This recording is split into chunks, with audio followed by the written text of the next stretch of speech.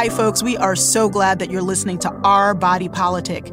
If you have time, please consider leaving us a review on Apple Podcast. It helps other listeners find us, and we read them for your feedback. We'd also love you to join in financially supporting the show if you're able. You can find out more at ourbodypolitic.com/donate. We are here for you, with you, and because of you. Thank you. This is Our Body Politic. I'm Farai Chideya. In October 2019, Shamani Gibson died just 2 weeks after giving birth to a baby boy. At only 30 years old, Gibson's death was one more fatality in a long epidemic of Black maternal mortality. Shani Benton Gibson, Shamani's mother, knows this problem well. She's a licensed clinician and author, and she was an outspoken reproductive justice advocate and activist long before the issue hit so close to home. I never thought that this would happen to my family. Yes. Because I do reproductive justice work. But, just also, why wouldn't it? We're Black and brown. Right. She's a woman. She was having a baby. So why would we think we would be exempt because we have the knowledge? In the United States, Black women pregnant and giving birth die at a rate 3 times that of white women. The film Aftershock, co-directed by Tanya Lewis-Lee and Paula Isolt, won a special jury award at the Sundance Film Festival and is now streaming on Hulu. The movie spotlights Shani Benton Gibson's story and other bereaved families as they grapple with loss and try to combat systemic medical racism dating back hundreds of years. Today, we're joined by Aftershock's director, Tanya Lewis-Lee, and one of the core subjects of the film, maternal health advocate Shani Benton Gibson. Welcome, Shani. Thank you. And welcome, Tanya. Thank you, Farai. So let's dive into the numbers first. A 2016 survey found that almost half of white medical students surveyed held false beliefs about the biological differences in Black patients, like the myth of fewer nerve endings, the myth of feeling less pain. Another study found that Black babies are more likely to survive if they're cared for by a Black doctor. The ambulance came.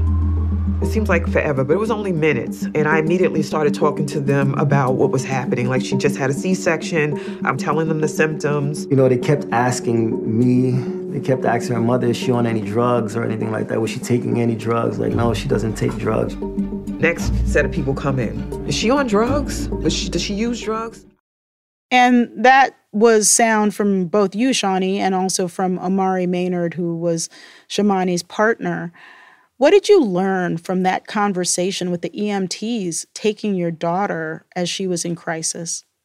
Oh my gosh, my brain was on overdrive that day. But what I was very present to in the moment is the shock of what was happening to Shamani and the level of insensitivity and focus on something that had nothing to do with what was happening in the moment. And I'm like, we have precious moments to address what her medical emergency is, and her life is in the balance. And 3-4 times you're asking me the same question about whether she is using drugs. And I wish I could say they were concerned about medication she was on, but no, they were concerned about illegal drug substance use.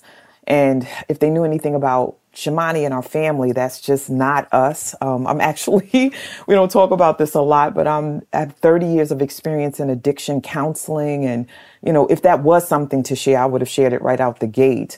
And so I'm like, this is what their focus is when they see a Black woman, when they see a Black family in distress, when they come into a home in Brooklyn and Bed-Stuy, the first thing they think of is that this person must be acting this way or demonstrating these symptoms or these behaviors because they're under the influence of illegal drugs. And it was just jarring to the spirit, but I'm like, I'm about the business of saving my daughter. And Tanya, the beginning of the documentary is so powerful. And so, the whole documentary is so powerful. We cover Black maternal health and the losses of lives from this on a regular basis on this show. And I feel like you really were able to knit together an incredible focus on the disparities, but also on the passion and power of people like Shani, who are able to bring this into focus. How did you choose what moments of this long journey to put into your film? It was really important for us to show who Shamani was, as well as Amber, And we had the good fortune of having footage that Shamani's sister, Jasmine, had shot, because Jasmine, as an aspiring filmmaker, has documented a lot of their families' lives. So we had a treasure trove of footage of Shamani living her beautiful life. And we wanted to show who she was. We wanted to show who Amber was. And I think their spirit comes through in the people who are left behind. Through Shawnee, through Omari, through Bruce, we get to know the beauty of these women, the love that they had. And I often say that what I've learned from the film is that grief is love. Gotcha. And these families are activated by a love of the people they lost, a love of each other, a love of community, trying to make it better for all of us. And I think when you focus in on the love, the sadness and the trauma certainly is there, but the love is strong. And then you realize that when we work together, we can really make the world a better place. I wonder if you can tell us, first Shawnee and then Tanya, about how you have processed the connection to Omari and Bruce, the gentlemen who are the bereaved partners of the women whose losses are featured in this film. Obviously, Black maternal deaths are something that are considered a women's issue, but I think that this film really makes it clear that it's a human issue. It's an issue that crosses genders. And, you know, Shawnee, you lost your daughter, but you also have this member of your family who is parenting your grandchild. And how do you process your connection to him and other men who are dealing with this loss? Oh, that's such a beautiful question. And it's so deep that over the last couple of weeks, Omari and I have been talking about our relationship as it relates to other people's thoughts about our relationship and what it could be.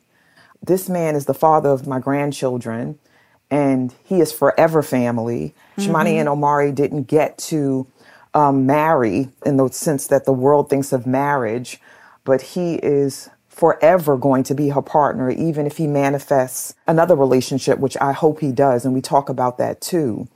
And so it's unfathomable to me not to be connected deeply to Omari.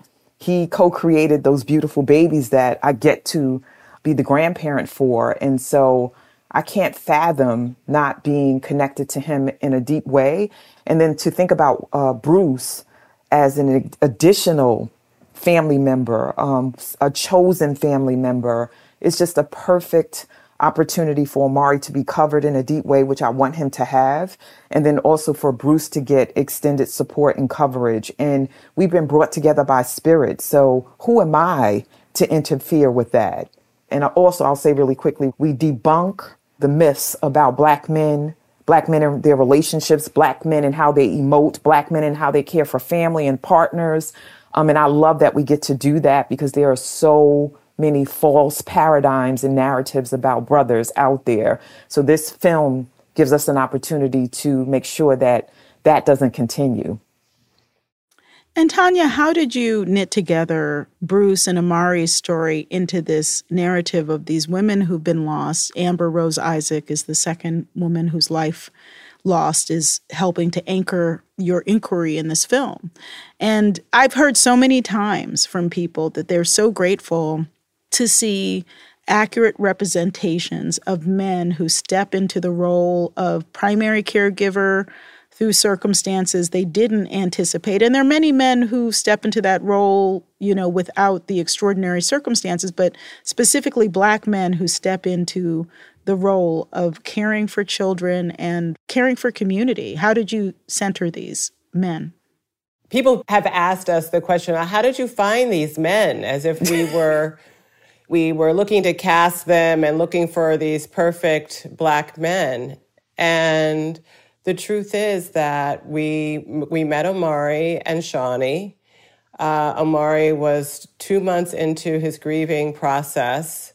And thanks to Shawnee, we were able to film at such an early time. And this is who Omari is. He was a man who was grappling with his grief, who obviously loved his partner, Shamani, very much. He had 2 children to raise. He was looking for healthy ways to work through his pain.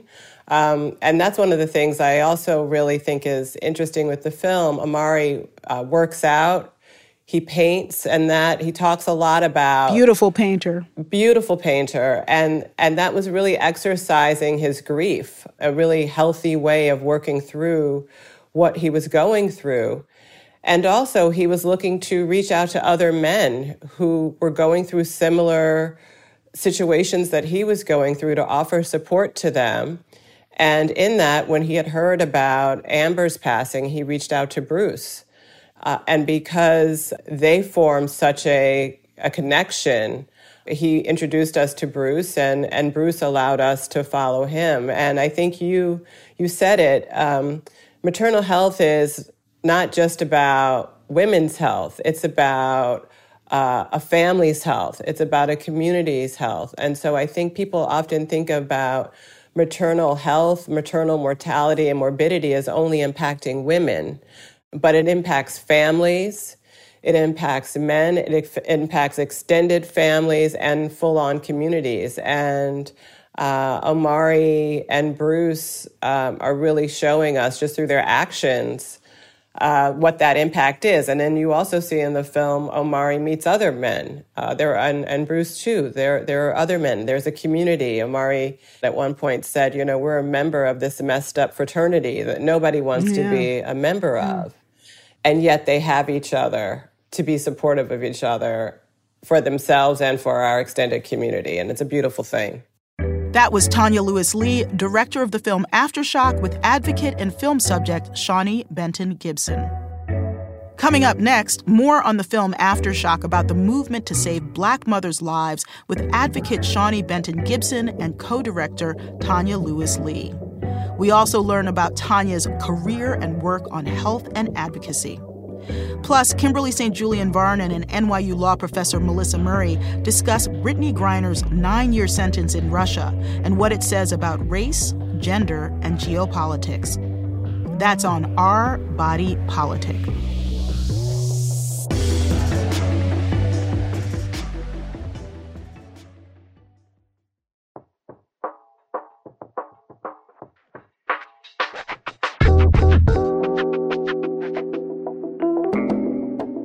Welcome back to Our Body Politic. We've been discussing the new documentary Aftershock, co-directed by Tanya Lewis-Lee and Paula Isold. The movie shines a light on the ongoing crisis around Black maternal mortality in the U.S. We're talking with co-director Tanya Lewis-Lee and advocate Shani Benton Gibson, who's featured in the documentary and lost her daughter, Shamani Gibson. Here's more of our conversation. So, Shani, the film sort of ends with a focus on the forward motion of this movement. What has happened just in your life around the move to actually preserve Black women's life as people who bear life and people who deserve to live long and healthy lives? When the camera stopped, my life continued. I've been in this work for a very long time, training and developing the Department of Health staff, doing Black maternal health work as far as coaching and speaking. I run a support group for those who have fertility issues, have experienced miscarriages, stillbirth, different types of birth trauma. So that work continues. And of course, the work has been amplified. I'm big on partnership and having a collective impact. And that collective impact work means that I'm working with organizations and entities across the country so that we can mitigate, eliminate these issues. The work was existing when Shamani was alive and she was a part of it. It continued when she transitioned, and it will continue after this film. What I love about the film is that it's a call to action. It's jarring, it's gut-wrenching, and it's also joyful and hopeful. And a lot of people have been reaching out. So I'm about the business of responding to all of the folks who have reached out to us when the trailer was first out. We were promoting the film to now that it's out, asking if we can speak, teach, co-create with them. And now that the film is out, I have more community. More and more people are asking what they can do and how they can be a part of that. And that's folks that identify as Black, Indigenous people of color, and also those who identify as white that are wanting to be a part of this movement. And I do want to, I'm going to turn to you, Tanya, but I want to play a little bit from the doc of Shawnee speaking in Washington, D.C. in front of a big crowd gathered to address this issue. Black lives matter, but Black wombs create Black lives. And when we forget that, we forget our humanity. We want to make sure that our grandbabies, our children, have mothers to raise them, and that fathers are not left to figure it out on their own. We must stop this. Black lives matter because Black wombs matter. Black lives matter because Black wombs matter. Black lives matter because Black wombs matter, and a Black womb created you. Amen to all of that. A Black womb created me. And, I can't help but think about just the devastating reversals in reproductive justice that have been happening, which we cover on a routine basis on this show. And Tanya, you've been doing screenings in many places, and I saw one of them recently, and you talked about how kind of the white supremacy that underlay reproductive policies, including, the banning of Black midwives, the persecution and prosecution of Black midwives, which you cover in this documentary, all of these things that were not about the health and the well-being of birthing, women or just society in general, were institutionalized in order to create other structures of power or profit. So where do you go from here? The conversation continues. I think the key is what we wanted to do with the film is really create a conversation. We're in this situation in the United States where we have these high infant mortality rates, maternal mortality rates, and that's the marker of a health of a nation. And you have the Black and Indigenous populations that are dying at higher rates than the general population. But the general population is not doing that well either. And so we really have to examine what is the system that's set up. Why does it work the way that it does? Often people will say, well, the system is broken. The system is not broken. The system is working the way it was set up to work. And so we need to reimagine what it could look like. I hope that with Aftershock and in this sort of post-Dobbs world, if you will, that we look at other industrialized nations that have better outcomes than we do, that have midwives integrated into women's health care. And I think we need to really examine what that looks like. When you talk about the history that we cover in the film about midwives, it was the taking of the birthing industry out of the hands of women, putting it into the hands of men and into hospitals to control, to do experiment on, to learn from, but also take the economy from the women.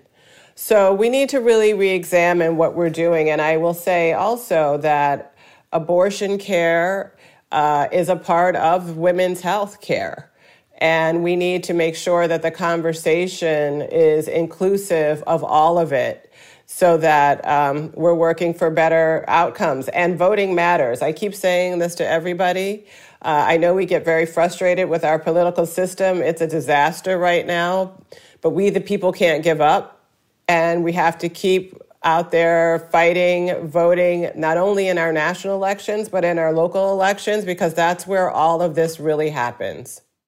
Well, that's fantastic. And Shawnee, if there's anything you'd like to say before we let you go, please do say it. Thank you so much. Just thinking about what Tanya stated. So when I was thinking about the title of this show, Our Body Politic, I immediately thought about the political decisions that have been made that have embodied consequences for those whose voices are heard the least, if at all, for those who have been marginalized for more time than we've been alive.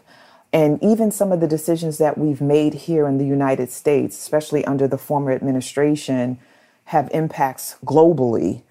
And that our decisions here have impacted access to contraception, access to abortion, access to reproductive health and care, it incenses me, and it also stirs me up to take action, to do something not just in the local community, but nationally and internationally. And when I think about maternal mortality and morbidity, with the new Supreme Court decision, we're going to have, unfortunately, more near-death and death experiences.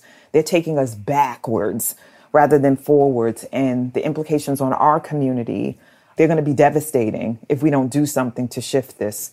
Shani and Tanya, thank you so much. Shani, we're going to say goodbye to you. Thank you for joining us. I really appreciate it. My pleasure. Thank you for having me.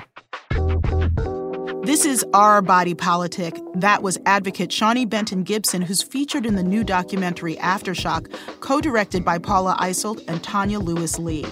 I continued my conversation with Tanya to hear more about her career and her work in media and health. So tell me how you became the person who did this film. You have had a really interesting career ranging from children's television development to this very brilliant, serious, heavy, but also just uplifting documentary. Give us a little walkthrough on how you got to this point. Back in 2000, I wrote a book called Please Baby Please. And my children were young, and I was noticing that they were realizing they were Black in a white world. And there were not enough children's books, television programming that featured kids of color. And it was like, somebody should write another book, and maybe I should do that. And so after Please Baby Please came out, the U.S. Department of Health and Human Services, the Office of Minority Health, reached out to me and asked me to be a spokesperson for their infant mortality awareness raising program, A Healthy Baby Begins With You, here in the United States. So I had the opportunity to travel the country and learn about infant mortality, the causes. Each community has a different need or has different issues. And I had the chance to talk to groups of Black women about how we access our healthiest lives. Because, of course, when you're talking about an infant's health, you're talking about a woman's health. In those conversations, often someone would tell me the story about someone who passed away from childbirth complications. I did a small film about the infant mortality crisis called Crisis in the Crib, and had been thinking about how to tackle the U.S. maternal mortality crisis. And when these articles came out in the New York Times and ProPublica in about 2017, 2018, I thought to myself, now is the time I better hurry up and make this film. And so I met my co-director, Paula, in November of 2019. And she had a shared passion for maternal health. She had just finished directing her first film called 93 Queen. She had some good chops as a director, a way to tell a story that's intimate about a broader issue. And we met, and a week later, we were making this film. That's amazing. Yeah. And, you also now are working in producing supplements for people to try to shape their own health. I've had COVID 2.5 times. And a friend of mine who's a doctor has been telling me that every time you get COVID, this is a reason to still be safe, people. It can increase your long-term deleterious health outcomes like, projected future diabetes, projected future XYZ. I don't want to be freaked out about it, but I also realize as someone who's a Black woman in her 50s, I have to take care of myself. So how did you go from also being someone who's documenting health crises to saying, I want to produce a product for it? Yeah, well, I think really in my travels with that campaign, I discovered, too, that I had to take care of myself. I mean, health is everything. I'm in my 50s, and I know I should be indexing higher on all sorts of things. And I had to figure out for myself how to find a lifestyle that would support my health and wellness. And part of that is talking to other women. For me, the supplements, creating Movita Organics was a way to continue that conversation with women, because I'll be the first one to tell you, no one vitamin is going to do it, but it can be a part of a healthy lifestyle. Absolutely. You know, I mean, I've had a number of health crises in my family as various loved ones reach maturity, you know, elderhood. And I'm really thinking a lot about my elderhood. Like, how do I reach a healthy elderhood? And, you know, I've passed childbearing age. I'm on the other side of menopause. But as I think about the journey of Black women in particular, women of color, and women overall with health, there is this moment where we have to reckon with our bodies. You know, we have to reckon with the good, the bad, and the complicated of what it means to live in a woman's body.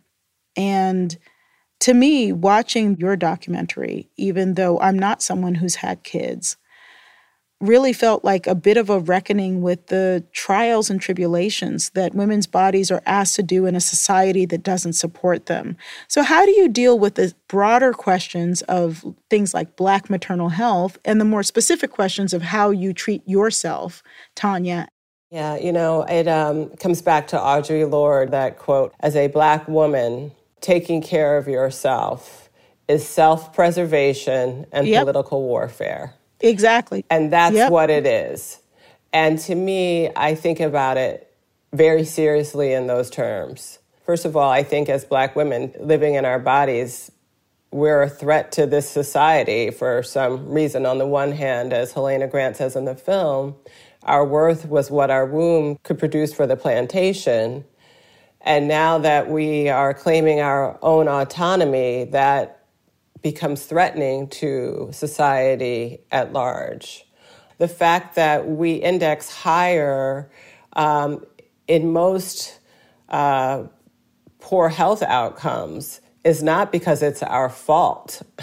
It's because of systems that are set up for us to be in those situations. So it is very difficult to overcome that, which is why I say we must be in conversation with each other and share with one another about how we overcome this, because our communities are only as strong as the women at the center of them.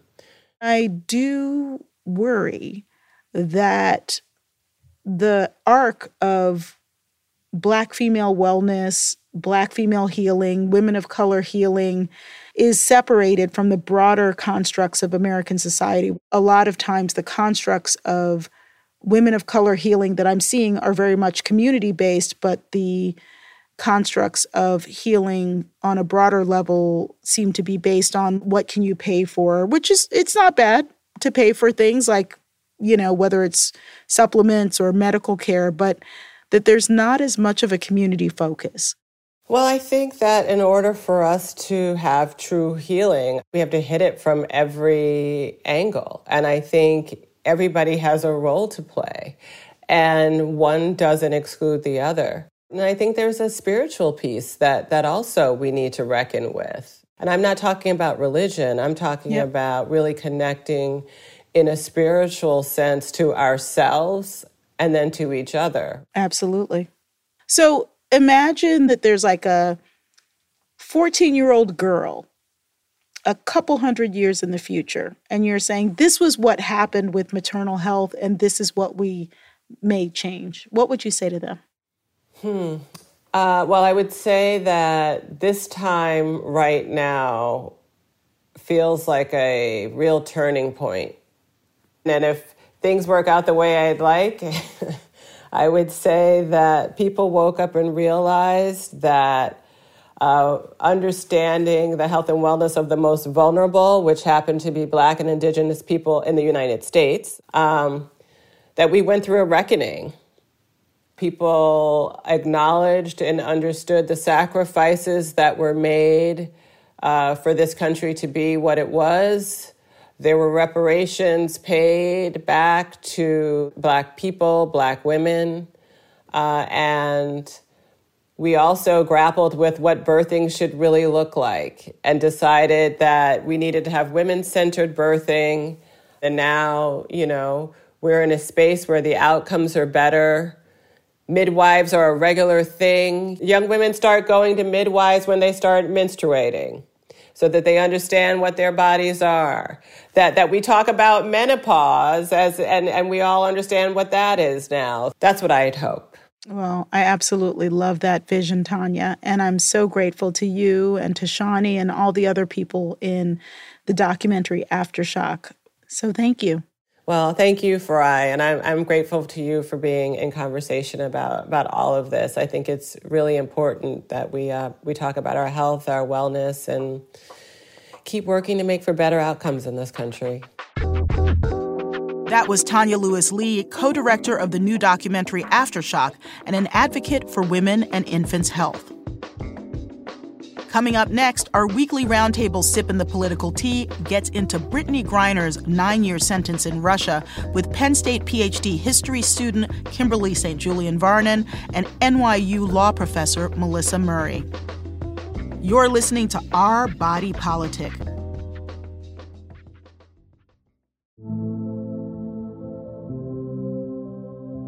Each week on the show, we bring you a roundtable called Sippin' the Political Tea. This week, we're talking about WNBA star Brittany Griner's conviction in Russia and the effort to bring her home. Joining me this week is Kimberly St. Julian Varnon, a PhD student in history at the University of Pennsylvania. She specializes in race and blackness in Eastern Europe. Hi, Kimberly. Hi. Also joining us is Melissa Murray, the Frederick I. and Grace Stokes Professor of Law at New York University. Hi, Melissa. Hi, thanks for having me. This week we're discussing the case of WNBA star Brittany Griner. I pled guilty to my charges. I understand everything that's being said against me, the charges that are against me, and that is why I pled guilty. But I had no intent to break any Russian laws. Now, Brittany Griner was found guilty by a Russian court for charges of drug smuggling and possession for carrying cannabis vape cartridges in her luggage. Kimberly, what do you make of the process surrounding Brittany Griner's arrest, trial, and subsequent conviction for 9 years? So the process that we witnessed with Brittany Griner's entire ordeal in Russia so far is part and parcel of what we've seen towards other Russian cases towards Americans, Paul Whelan, Trevor Reed, Mark Vogel. You tend to see a very small or minor situation become major, and then you see charges that are usually overcharged and more serious than the instance. And so what was interesting about Brittany's case is that she acknowledged her guilt in Russian court. Trevor Reed did not do that, and Paul Whelan did not do that. They maintained their innocence throughout, which one could argue is why they got particularly severe sentences. But it's also notable in that in Russian court, acknowledging guilt doesn't actually change the process of the court proceedings. And Melissa, as a skilled legal analyst and law professor, what are you learning from this process of observing the Russian judicial system through the lens of Brittany Griner's conviction? And what are you keeping your eye on? Well, I think there are a lot of lessons to be learned from this international context. Why was Brittany Griner in Russia in the first instance? It's largely because the WNBA has a shorter season. It pays less than other professional sports franchises. And for that reason, many of its players, including star players like Brittany Griner, find themselves going to overseas markets where they're paid much more than they would in the American context, and they have other perks. So, one question we can ask ourselves is not simply about the sentence she's been given, but why she was in Russia in the first place. Kimberly, you've tracked how Black people and other people of color were treated in the evacuations of the Ukraine and how the Russia-Ukraine war is affecting other geopolitics. So should we contextualize this arrest at this time in any way with Russia-Ukraine, or is it completely separate? I think we cannot divorce Brittany's case from the war in Ukraine. For me, there is no, coincidence that she was arrested literally 1 week before Russia invaded Ukraine. Russia knew it was going to invade Ukraine. It knew there would be an international response to its invasion in Ukraine. And now it has the most high-profile American it's had in decades in its custody. Usually this is an administrative offense. And so 2 years ago, before this war, this is a ticket. This is a very large fine. But in March 2022, when Russia is already, committing war crimes in Ukraine, they have an American who they can use as leverage. And this is leverage that Russia's never had before against the United States. I want to play a little bit more of Griner's statement before I turn back to you, Melissa. I want to apologize to my teammates, my club, GIMCA, the fans, and the city of ECAT for my mistake that I made and the embarrassment that I brought onto them.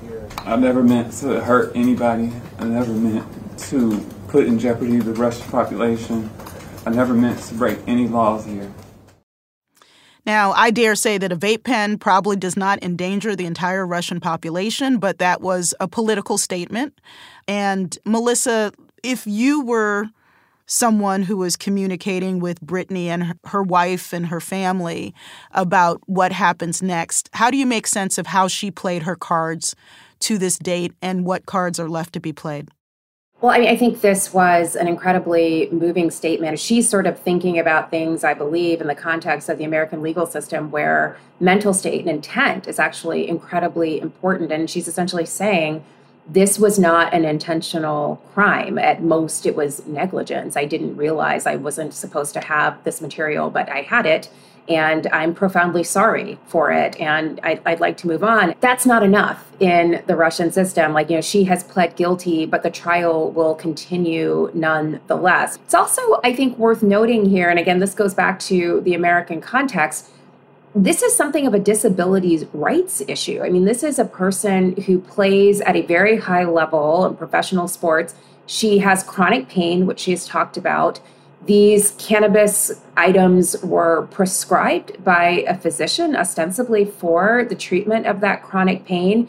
And she's in another country playing and therefore needs to recover. And she's using this. And so, part of this is really about how do we treat chronic pain of this sort and how that translates in international context in a world where many of our professionals, particularly sports professionals, are going to be incredibly mobile. I also want to note that there's been some really gleefully destructive, I guess that's the only way I would put it, rhetoric. So after the death of Breonna Taylor, Griner said she didn't want to have teams play the national anthem before WNBA games. She told the Arizona Republic, "I don't mean that in any disrespect to our country. My dad was in Vietnam and a law officer for 30 years. I wanted to be a cop before basketball. I do have pride for my country." Now some people are trolling her for that stance. After she was sentenced, the conservative commentator Tommy Lauren tweeted, "On the bright side, B. Griner won't have to endure our national anthem for 9 whole years. What a win for her." Melissa and then Kimberly, what's the meta-narrative here? Well, again, this is sort of a standard conservative trope that anyone who expresses or dissents against certain aspects of our national landscape are unpatriotic, they hate the country. She made very clear this wasn't necessarily about expressing derision for law enforcement. She comes from a family of law enforcement officers, but about this particular incident involving a Black woman like herself. We've seen this happen in the context of Colin Kaepernick, just simply expressing any kind of dissenting view with regard to the country's treatment of Black and brown bodies is enough to render you anti-patriotic and someone who hates the country. And, the conservative response here, I think, is retaliation for someone who has used her platform to bring attention to these issues. And it also, I think, is about expressing retaliation to a league that has perhaps been far out in front of any other professional sports outfit in expressing concern for these social justice issues. I completely agree with Professor Murray. Conservatives and Trumpists say, well, Trump could have gotten her home, ignoring the fact that Paul Whelan and Trevor Reed were arrested and detained during Trump's administration. But now that she's received this 9-year sentence, suddenly all these stances come out saying she deserves this because she was practicing her First Amendment right as an American. But also, what's really disturbing is that these same people who were saying that Britney deserves to be locked away in a penal colony for 9 years are now saying that the FBI and is a political institution and that the law isn't being applied, for everyone equally. But this is just pure cynicism. Yeah. You're listening to Sippin' the Political Tea on Our Body Politic. I'm Farai Chideya. This week, we're doing a special roundtable on WNBA star Brittney Griner's conviction in Russia with Kimberly St. Julian Varnon, a PhD student of history at the University of Pennsylvania with long experience on Russia and Ukraine, plus New York University law professor Melissa Murray. So I want to go back and pull in the family angle a little bit. Here is Cherelle Griner, the wife of Brittney Griner. I'm frustrated that 140 days have passed since my wife has been able to speak to me, to our family, and to her friends. I'm frustrated that my wife is not going to get justice. And so, Kimberly first, but both of you please weigh in here. What should we be keeping our eye on in trying to assess from the outside whether or not a Black gay woman is going to be treated with respect in Russian jails? I think it's hard for a lot of Americans to kind of understand what Brittney's going through. Cherelle spoke earlier about how hard it was to see Brittney testifying from the iron cage that's in the courtroom, or that Brittney is transported in a cage from her prison to the courtroom. It's about 2.5, 3 hours. And so that is foreign to our justice system. But in Russia, that's standard operating procedure. Every Russian goes through that. And so what I try to do is contextualize these things, because Brittney is already in a tough situation, but now she is a part of this geopolitical struggle. And when we think about the optics of what it looks like for her, we have to remember also that Russia has always laundered its reputation through Black suffering, particularly through the suffering of African Americans at the hands of racism. And so I try to balance that out. And so what I'm looking for, particularly in Russian state media, is how they talk about her. And so far, the Russian state media has tried to show that she's doing okay, that she's in a small cell with only 2 cellmates, that her cellmates have a conversational English, and that they're trying to teach her Russian. So I think all of those are signaling to American audiences that they understand the value of the person that they have in detainment. And I think that's to her benefit. Brittney is worth entirely too much to Russia for anything to happen to her. And Melissa, I can't help but think about the incredible amounts of physical conditioning that someone like Brittney Griner would normally be doing. It's not, hey, I can Netflix and chill all day, every day, and my body's not going to change but so much. But that's not true for someone like Griner. She's an ace, and now she's in a cage. I think you cannot overstate the impact that this will have on her professional longevity as a top flight player. She's currently being housed in a cell that is equipped for people who have standard height. She is 6'9", not to mention the fact that she isn't getting access to the kind of training and conditioning that she would have on a regular basis. So yes, we should not forget that. She's in Russia in order to advance her career because she cannot do so because of massive pay inequities in the United States. And yet, this will leave her open to really having a hard time getting back on track as a professional athlete. Let's go deeper into the possibility of the prisoner exchange. Most of the attention has focused on international arms dealer Viktor Bout, who helped supply bloody conflicts in Africa, Latin America, and the Middle East. There's also been a mention of adding a convicted murderer to the trade. Kimberly, does it weaken the U.S. internationally if the country makes a trade for Griner, vape pen, for a global arms dealer? I'm of 2 minds. The first is, what kind of leverage does Russia have, and what could Russia ask for the longer they keep Brittney Griner in custody? Because the Biden administration has already made overtures, and they've also stated publicly that she is their highest priority, bringing her home. Russia, knowing how much she's worth to the United States, gives Russia a lot of leverage.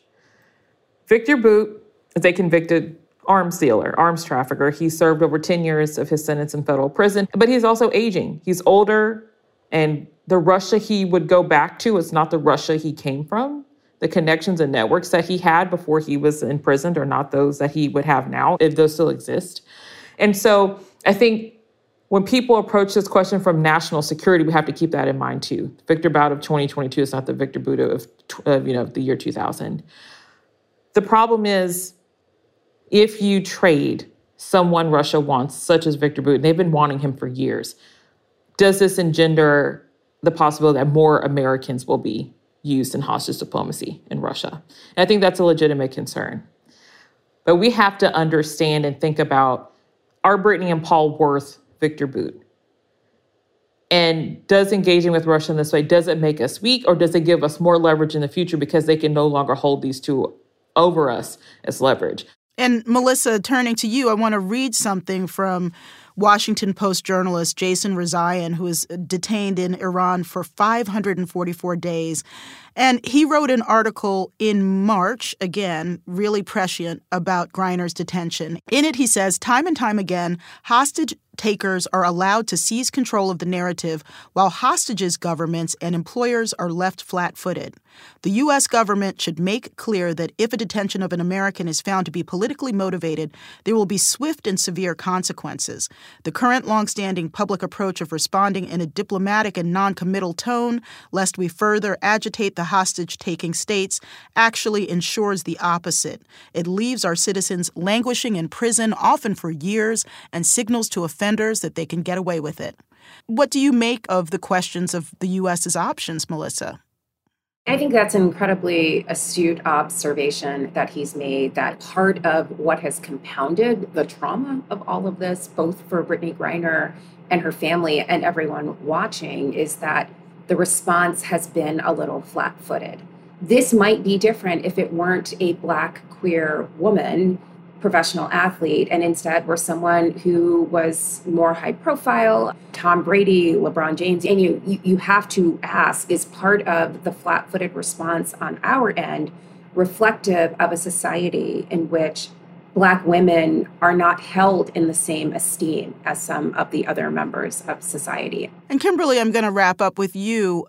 Putin has been epically trolling the United States for quite a while now in a wide variety of ways, in the past and in the present, in terms of political administrations. He is an incredible strategist in terms of using the tools that he has to get what he wants. So knowing what you do about Russia, how do you make sense of this question of how to respond? I'm glad you pointed out that Putin is a strategist. I've always pushed back against it. Like, Putin's a crazy person. It's like, no, that's not how this man operates, and he's never operated that way. This is the first time, really, we've heard of a prisoner exchange before it happened. So that's a very big change. But also, she was declared wrongfully detained earlier than all the other Americans who've been declared wrongfully detained. She had diplomatic access to the president, the national security advisor who've spoken to her family months or even years earlier than other detained families. And I think that her case has forced a change in how the United States deals with these kind of situations. And all of this hinges upon how Brittany's situation ends. How soon she gets home, how soon she's able to reintegrate into society. All of that's going to dictate how America's going to respond in the future. Do we say upfront, we will not deal with this? You can talk tough to Russia, but if you engage in a prisoner exchange and that's it, and nothing else happens, Russia has no reason not to continue to engage in hostage diplomacy. And so these are the questions that the Biden administration and future administrations are going to have to ask themselves. What will we do to respond to hostage diplomacy? Because it's going to continually happen. Well, I could keep going here, but we're going to have to wrap up. Kimberly, thanks so much for joining us. Thank you for having me. And Melissa, really grateful to have you. Thank you. Thank you for having me. That was Penn State PhD student Kimberly St. Julian Varnon and Melissa Murray, the Frederick I. and Grace Stokes Professor of Law at New York University, with the latest on WNBA player Brittany Griner. Thanks for listening to Our Body Politic. We're on the air each week and everywhere you listen to podcasts. Our Body Politic is produced by Diaspora Farms. I'm the executive producer and host, Farai Chideya. Nina Spenceley is co-executive producer. Bianca Martin is our senior producer. Tracy Caldwell is our booking producer. Emily J. Daly and Steve Lack are our producers. Not Tina Bean and Emily Ho are our associate producers. Also, producer Teresa Carey contributed to this episode. Production and editing services are by Clean Cuts at 3Cs. Today's episode was produced with the help of Lauren Schild and engineered by Mike Gaylor and Archie Moore. This program is produced with support from the Ford Foundation, Craig Newmark Philanthropies, the Charles and Lynn Schusterman Family Philanthropies, Democracy Fund, the Harnish Foundation, Compton Foundation, the Heising Simons Foundation, the Be Me Community, Katie McGrath and J.J. Abrams Family Foundation, and from generous contributions from listeners like you.